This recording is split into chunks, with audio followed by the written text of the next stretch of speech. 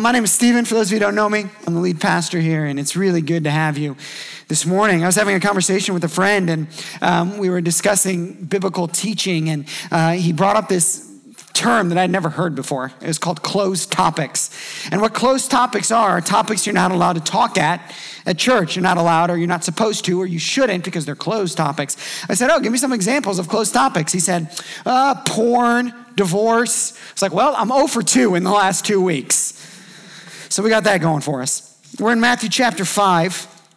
We want to address this issue this morning, this passage, with the sensitivity and I think the respect that it deserves, understanding that it is a very sensitive topic. It's a sensitive topic that affects probably almost everyone in the room. It certainly affects everyone and probably very personally or very closely in one way or another. And so we want to look and see what the Bible says. My job as a preacher is to preach the Bible, regardless if it makes us feel good or not, regardless if it agrees with culture or not, but just to teach the scripture. And so my job this morning is to teach what the Bible says about divorce. In Proverbs, it says, the wounds of a friend are medicine.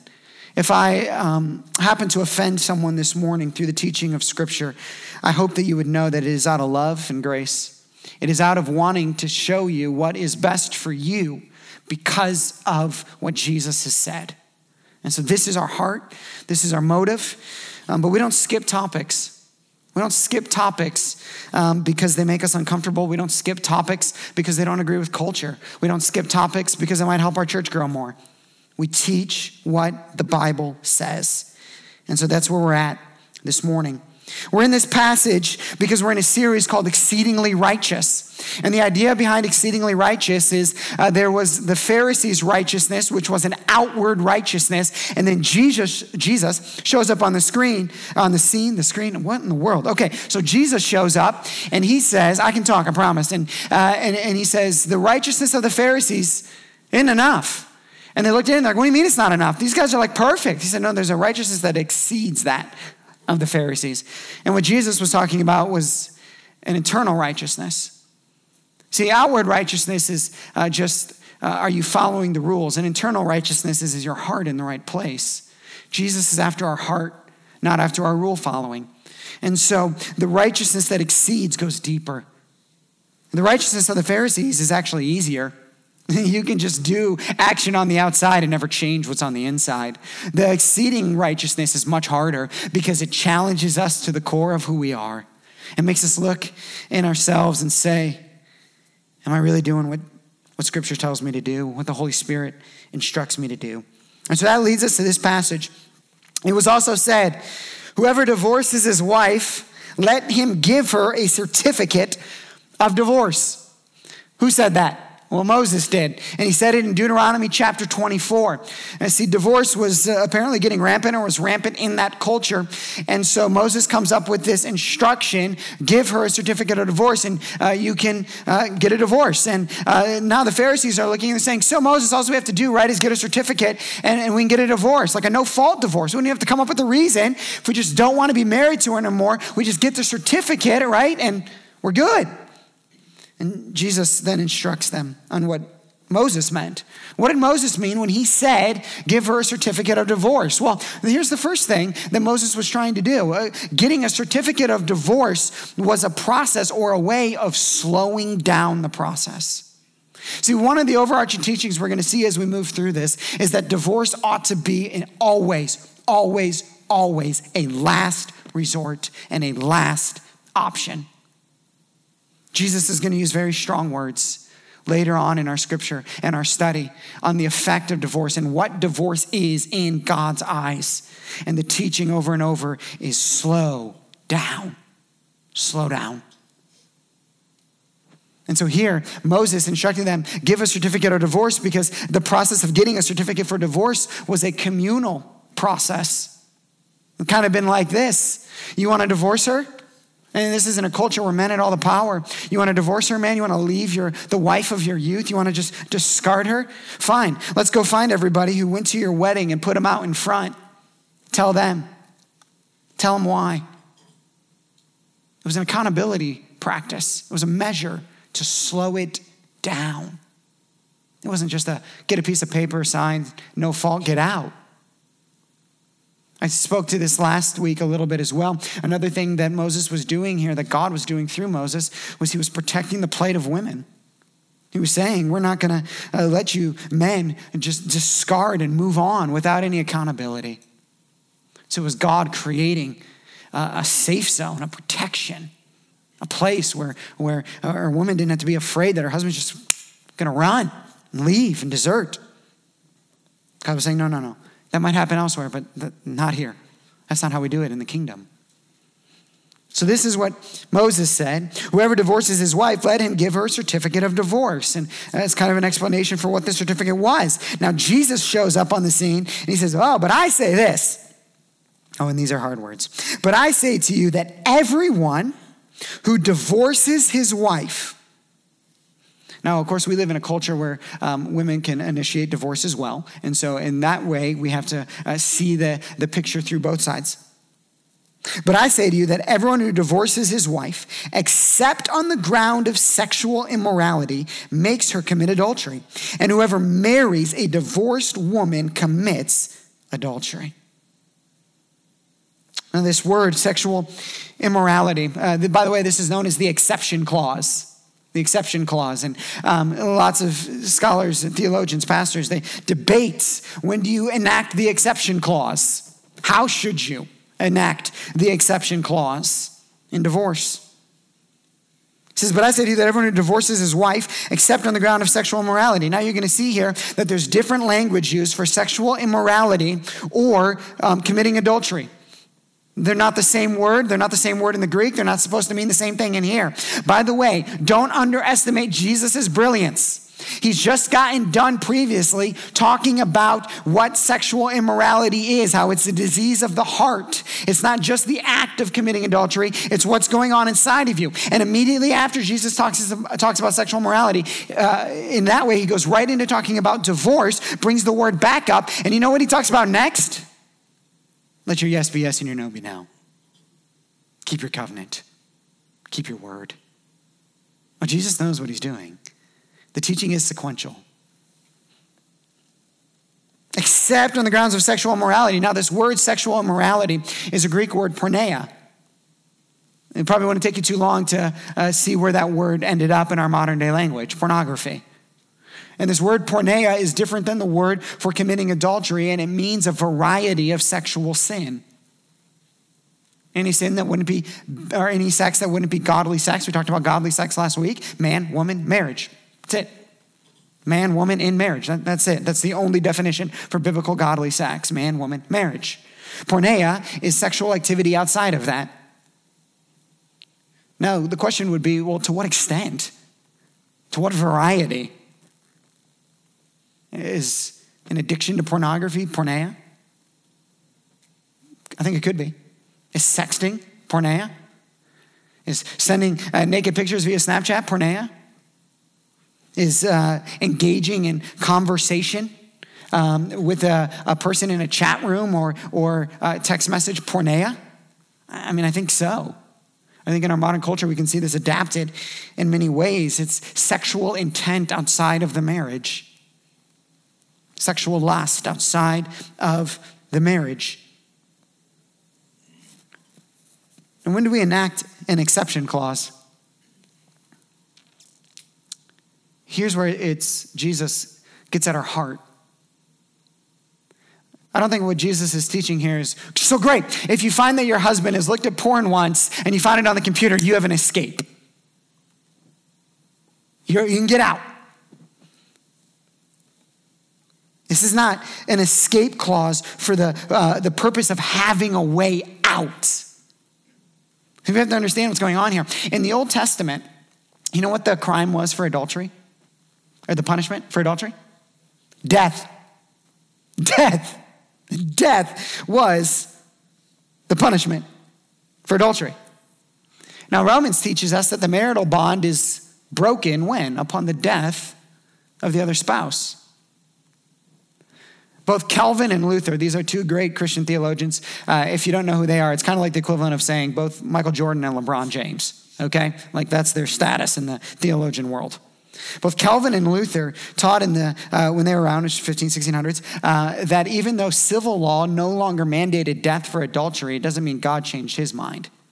In other words, in God's eyes, adultery is the death of the covenant.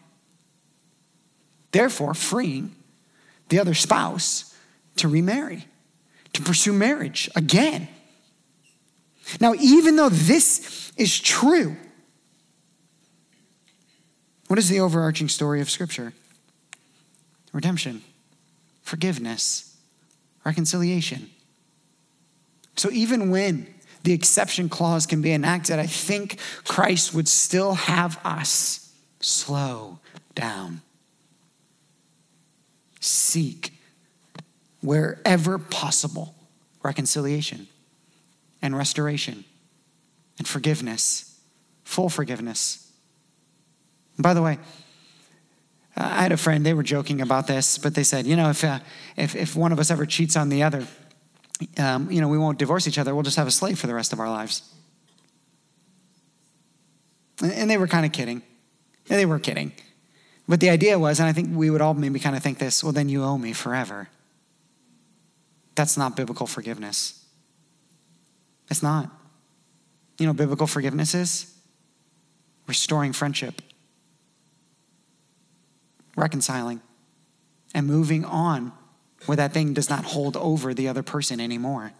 That's biblical forgiveness. That's why it's so hard. That's why it's so amazing Jesus gives it to us. So what do we do when there's sexual immorality present in the marriage?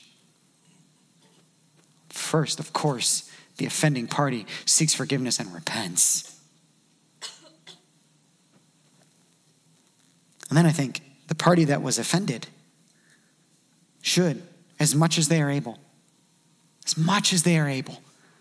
and as long as they are able, seek reconciliation and restoration and try to save the marriage. See, in Matthew chapter 19, Jesus teaches more extended on marriage when he says this: so they are no longer two, but one flesh. What therefore God has joined together, let not man separate. And so if you're single this morning and you're like, what's marriage all about? Let me tell you what marriage is all about. If you're married and you're wondering, let me tell you what marriage is all about. At the essence of marriage is a covenant, a lifelong commitment to another person. This mirrors the covenant that Jesus makes to us on the cross. The point of marriage is companionship. It was the problem that marriage sought to fix. And so the heart of marriage is a lifelong covenant and companionship. And this is what Jesus teaches, that every marriage that's a biblical marriage, man-woman marriage, every marriage that is a biblical marriage, regardless of how it was entered into, is covenanted by God. That means when you went into the marriage, you're like, we were young and we were dumb, so now it's time to get out. No, that marriage was covenanted by God. Every marriage. There's this story in the Old Testament where a group of people were going to get annihilated by the Israelites. And what they do, because they know the Israelites were annihilating everybody, is they sneak in and under lie and deception, they get the Israelites to sign a treaty with them. The Israelites didn't see God in the process of signing the treaty and making the covenant with this group of people. Then, when they're having conversation and they realize that this was a group of people that they were actually supposed to annihilate, even though the people lied to them, they think, well, let's break the covenant and do what we're supposed to do. And you know what God says? Don't break the covenant. He says the covenant now supersedes even the sinful act of entering into it. Every marriage entered into is covenanted by God. And you know what God says? What I made, don't break. And actually he says, don't divide asunder. And what he's saying here is this: don't amputate. Imagine if there was a doctor running around town And whenever you went in to see this doctor, you said, hey, my finger hurts. His response was, okay, cut it off. Hey, my foot hurts. Cool, I got a solution. Cut it off. Hey, my head hurts. I got a solution. Cut it off. What would we say about that doctor? That's a bad doctor. Don't go to that doctor. In the same way, a Christian counselor, a Christian pastor, a Christian person whose solution to every marital problem is cut it off, is bad at what they're doing. Divorce in Scripture is always the last option. Except on the ground of sexual immorality, right? We just worked through that. There's a second clause. Paul enacts this in 1 Corinthians chapter 7. You can read that. This one's called the desertion clause. And it's when an unbeliever and a believer are married. And the unbeliever and the believer are married. And the unbeliever says, I want out. I'm leaving. I'm breaking the covenant. I'm gone. And Paul says, in that case, let him go or let her go if the unbeliever chooses to opt out of the marriage. So we have a desertion clause and we have a sexual immorality clause. And you know that these are the only two legitimate biblical reasons for divorce. They're the only two that are given. Now this brings up a slew of questions. So let's address them. Moses, when they did, Moses commanded, I'm in Matthew 19, commanded one to give a certificate of divorce and to send her away. He said to them, why? Jesus says, because of your hardness of heart. Because of your hardness of heart, Moses allowed you to divorce your wives. But from the beginning, it was not so. And then he repeats what he said in Matthew 5. Jesus says, you want to know why divorce happens? Sin. Sin. That's why it happens. He says hardness of heart leads to divorce. Now we need a full understanding of this theologically to make sure that we arrive at the right place. You know what God says about divorce in Malachi chapter 2? He says, I hate it. He says, I hate divorce. He says that in Malachi chapter 2. But interestingly enough, you know what he says in Jeremiah? You know how he labels himself in Jeremiah? A divorcee. God calls himself a divorcee. To that point, let me say this. When it comes to divorce, there is a ridiculous amount of self-righteousness. A ridiculous amount of, I, Christian, am better than that Christian because I have not divorced. That is the righteousness of the Pharisees. That is the righteousness of the Pharisees. And if you find yourself self-righteous to those who have been divorced, then you are self-righteous to God. And that seems pretty dumb.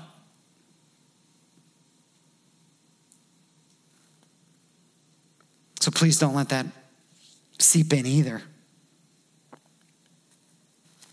Because of your hardness of heart, Moses allowed you to divorce your wives. But from the beginning, it was not so. So when we understand the entire biblical idea of marriage, and by the way, it's a divorce talk, so it's also a marriage talk. So if you're single or you're looking to get into marriage, pay attention.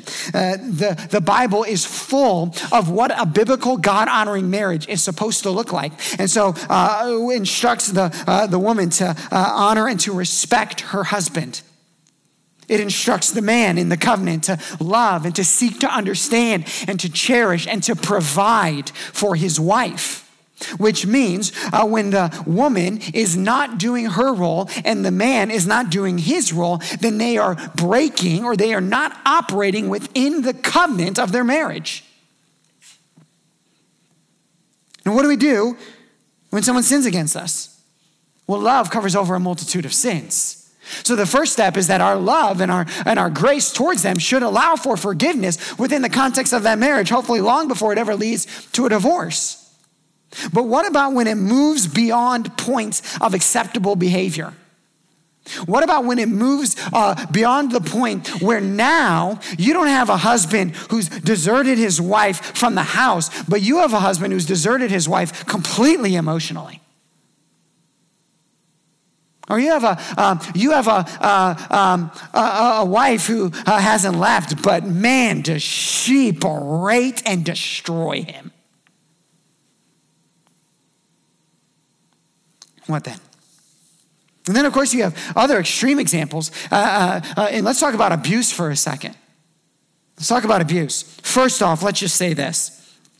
That any interpretation of Scripture that would lead a man to look at his wife and say, Scripture says you must submit to me, and that allows for abuse, is absolutely disgusting and an abomination to Scripture. And any woman who is underneath that type of marriage should immediately take action. We live under civil law. That's biblical. Abuse is against the law. That man, not only should there be separation, there should be legal action taken. And it's disgusting to use the Bible to deliver anything else.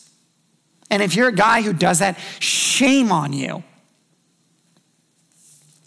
Now, in a case of abuse, what should happen biblically? Doesn't say except for sexual immorality and abuse. So what do you do with that? Well, first off, if that individual is professes to be a Christian, then every time they sit in a Sunday morning service and they hear the gospel spoken, they are rejecting it. They're rejecting it willfully, over and over, if their actions continue to do that. Which means they're rejecting church discipline. And eventually, if their actions persist in that, and there is a continued attempt to seek, to stop. And I know physical abuse is maybe slightly different from verbal abuse or emotional abuse or sexual abuse. And I would clump all of these, even though some of those are harder to measure, in one category right now, where a man or a woman continues to do that and sits under biblical instruction and teaching and continues to operate outside of the covenant of their marriage. They are rejecting the gospel. That's hardness of heart. They're refusing to repent.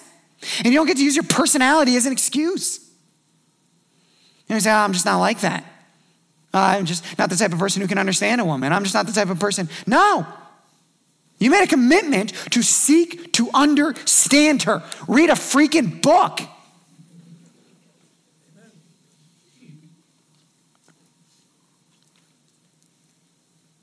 So what in that case? Here we have a completely unrepentant person. What do you do then? Jesus has already explained that divorce is amputation. So I would think you would take every possible attempt to see restoration and reconciliation. That you would slow the process down as slow as possible. That you would separate if need be.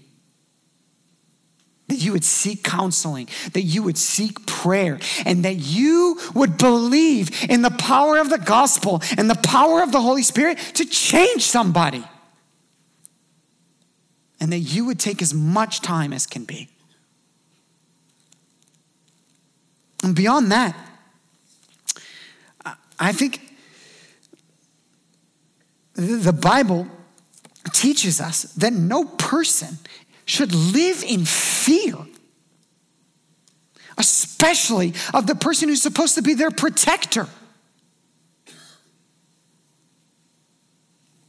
Now, I will say this. On the other hand, the scripture teaches us or says very little about make an expedient decision to make yourself feel better in the moment. The scripture says much about endure through difficulty for the sake of your holiness. It says much about that, which means we're going to err on that side, except in the case of physical abuse, we're going to get out of that situation, right? Okay, and in other areas, neglect, emotional abuse, verbal abuse, I think the same can be true. Separation. And if there is not a sign of true, deep repentance, then all we have here is looking at Jesus saying, hardness of heart leads to divorce. So what am I saying? I'm saying that as a Christian, the first thing we always do is look inside first, always. And I'm not trying to say you're getting abused because you deserve it. That's sick. I'm not saying that. I'm saying a Christian always looks inside first and says, can I be a better wife? Can I be a better husband? Is there something I can do? Always first. Okay, that's first. Secondly, what a Christian does. They take steps to make sure that they're not in a harmful environment for them or their children. They bring in other people and they seek restoration as much as possible. As much as possible. And then beyond that, through a lot of prayer and a lot of counsel, you decide what happens next. I think through discussion with pastors and elders and people you trust. But I can't read a passage of scripture. See, a lot of people will say, there's that one passage that talks about a believing wife should stick with her unbelieving husband. That doesn't say anything about the unbelieving husband being a bad husband. That guy might be the best husband in the world. All Paul was teaching there is just because you're not both Christians, don't leave. That's what he was teaching. He wasn't implying that person was even a horrible husband. He was just saying he's not a Christian. I can't draw a conclusion that tells me from Scripture that a person who is in an abusive relationship must stick in that and endure abuse. Now, I would say any action that comes on the other end of that must be carefully discerned and prayed through and sought counsel over and entered into with the most cautious, humble spirit. So what do we do with this? What do we do with this? Well, first, we have to see how marriage is perhaps the most beautiful picture of the gospel. You have to see this in here. You have to see that what God was doing in marriage was giving us an earthly mirror, an earthly example of our relationship with him. That God gave us marriage for companionship, and that the gospel is all about companionship. That God hates divorce, and that Romans 8 teaches us that once we're in Christ, there's nothing we can do that would make him divorce us. Then nothing can separate us from his love once we're in him. That God valued intimacy and covenant with us so much that he was willing to secure it with his death on the cross. We have to see this in marriage. We have to be softened by it. And then we have to see that in the same way Christ is committed to us. When we make a covenant to someone else, we are committed to them in that way. And that amputation is our last resort, always. So what do you do with this teaching?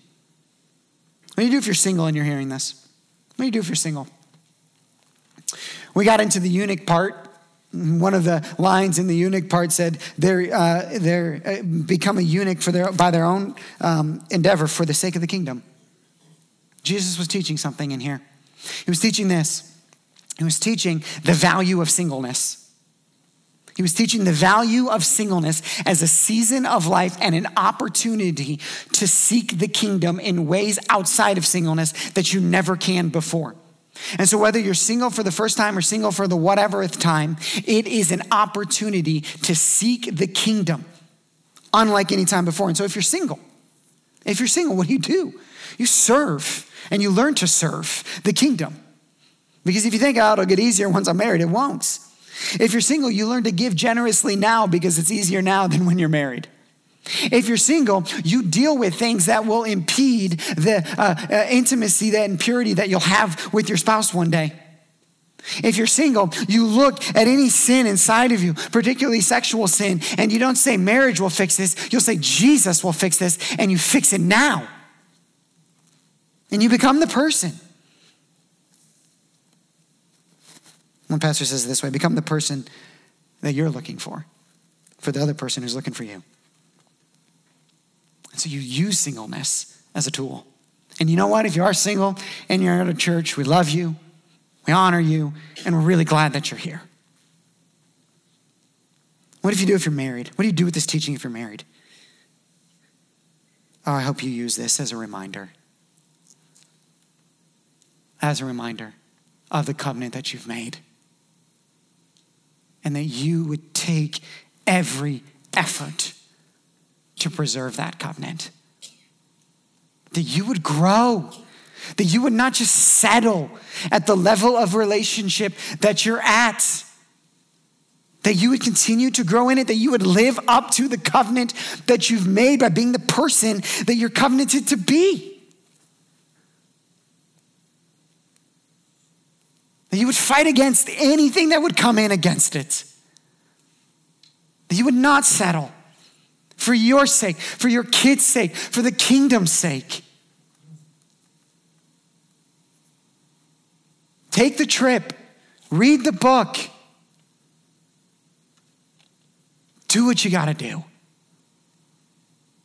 And fight for it. What do you do if you're on the verge or the brink? What do you do? Move slowly. Move slowly. Move wisely. Seek counsel. Surround yourself with a church family. And please, exhaust every effort. What do you do if you're divorced and you hear this teaching? First, it's the hardest thing I have to say. You may need to repent. You may need to repent. Your divorce may not have been a biblically legitimate divorce. It's therefore sin. Now, what is the beauty of repentance? That regardless of the sin,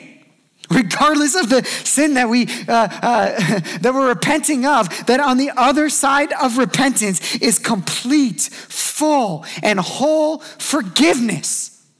That you are made new and you are covered by the grace of Jesus and you are not defined by any sin. And church, divorce is hell enough. We don't need to put any more on them. With judgment and self-righteousness, it's hell enough. You know what they need? Love and grace and community and friendship and support and hope. I said this last week and I'll say it again. In the gospel is the only place where we can both be deeply sorrowful and deeply hopeful at the same time. So seek repentance if necessary, but don't sit in that. Stand up in the grace of being covered by the cross. You might be in a marriage, a second one, or whatever, that was entered into sinfully. I think Scripture would teach, don't break the covenant. But you might need to repent. You might need to repent. And you know what happens when you do? The blessing of God falls on your marriage. And the hope of Jesus fills it. And I can't see a single verse of Scripture that tells me that an unrepentant person isn't fully new in Christ and released to do incredible work for him. So stand tall.